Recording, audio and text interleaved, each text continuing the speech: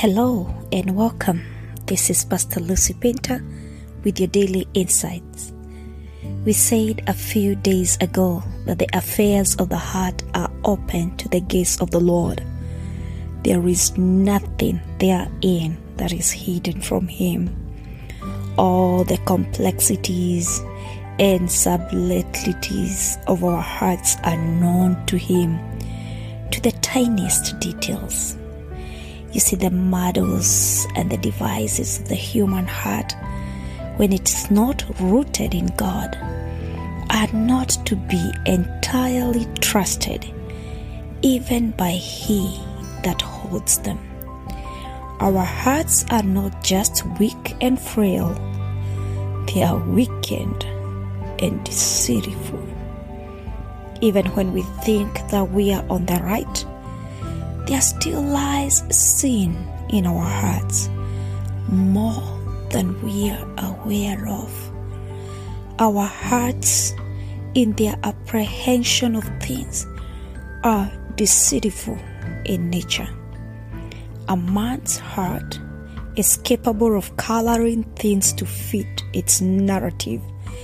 It declares to those to whom peace does not exist that there is peace. Our heart lures one to their ruin. This is the state and the nature of the human heart, and it is impossible for someone to search their own heart through all its windings to reveal what is at the very bottom of it. No one can neither fully know his or her own heart nor that of his or her neighbor. It is unsearchable. And this is why the Lord tells Jeremiah in Jeremiah 17 verse 9 to 10 that the heart of a man is deceitful above all things, that none but the Lord can understand its motives. None but the Lord can search and know the mind of man. Only the Lord is fully acquainted with the affairs of the heart and mind of man, the thoughts and designs, the counsel, the intentions, the affections, the determinations of humankind are only fully open to the inspection of the Lord. It is only He that can pass a just judgment on what He discerns. It would be to fool ourselves if we think we can rely on our own righteousness. And it is my prayer that we may be cautious of the inclination and directions of our hearts. May the Lord give us the grace to challenge our own hearts and minds and to judge them by the measure of God's truth. And I just want to go back a little bit and say this at a personal level, not corporately, and I say it again. May the Lord give me the grace to challenge my heart and my mind and to judge them by the measure of God's truth. May we have the wisdom, or may I have the wisdom, you can personalize this, to trust God's testimony on the matter of our hearts or my heart, because it is only from Him that we can receive instructions by which we can measure ourselves. You see, the truth is that the only way we can truly escape the deception of our own hearts and mind is by abiding in the Lord, because the heart that is alienated from Him is sick and unreliable. Yes, sin has made a mark in our hearts, even with the depth of a diamond point. But we have been called and grafted to He that can overwrite those marks.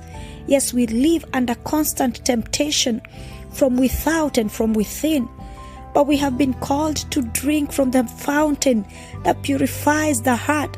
And it's my prayer that we may desire to drink from the very fountain of righteousness that its waters may flow even to the deepest ends of our heart and rid them of all deceitfulness, that the light of God's word may shine even to the darkest corners of our hearts until no shadow of wickedness is left therein.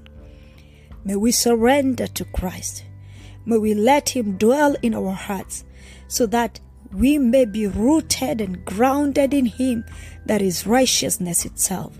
He died and rose so that the old self may die and we may receive a new nature. He was stricken so that our hearts may be healed.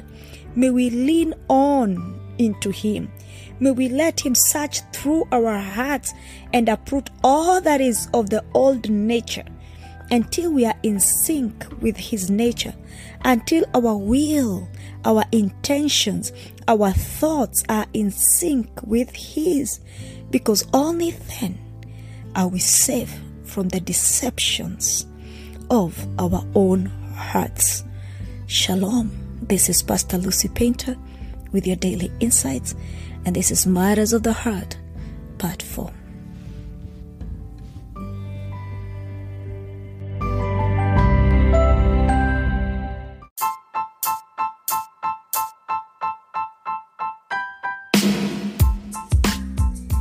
Thank you for your continued support and encouragement to the making of the Daily Insights, reaching an average of 60 people a day with over 10,000 total plays. I invite you to partner with us by supporting this podcast through monthly or one-time donation. Your contribution will be used to sustain the episode subscription and hosting platform. My goal is to inspire and share insightful messages in our generation, empowering one person at a time each day to continue serving the purposes of God in our generation. Your support is highly appreciated. Click that support button now and give your support. You can support with $1, $5, or as much as you are able to give. Blessings.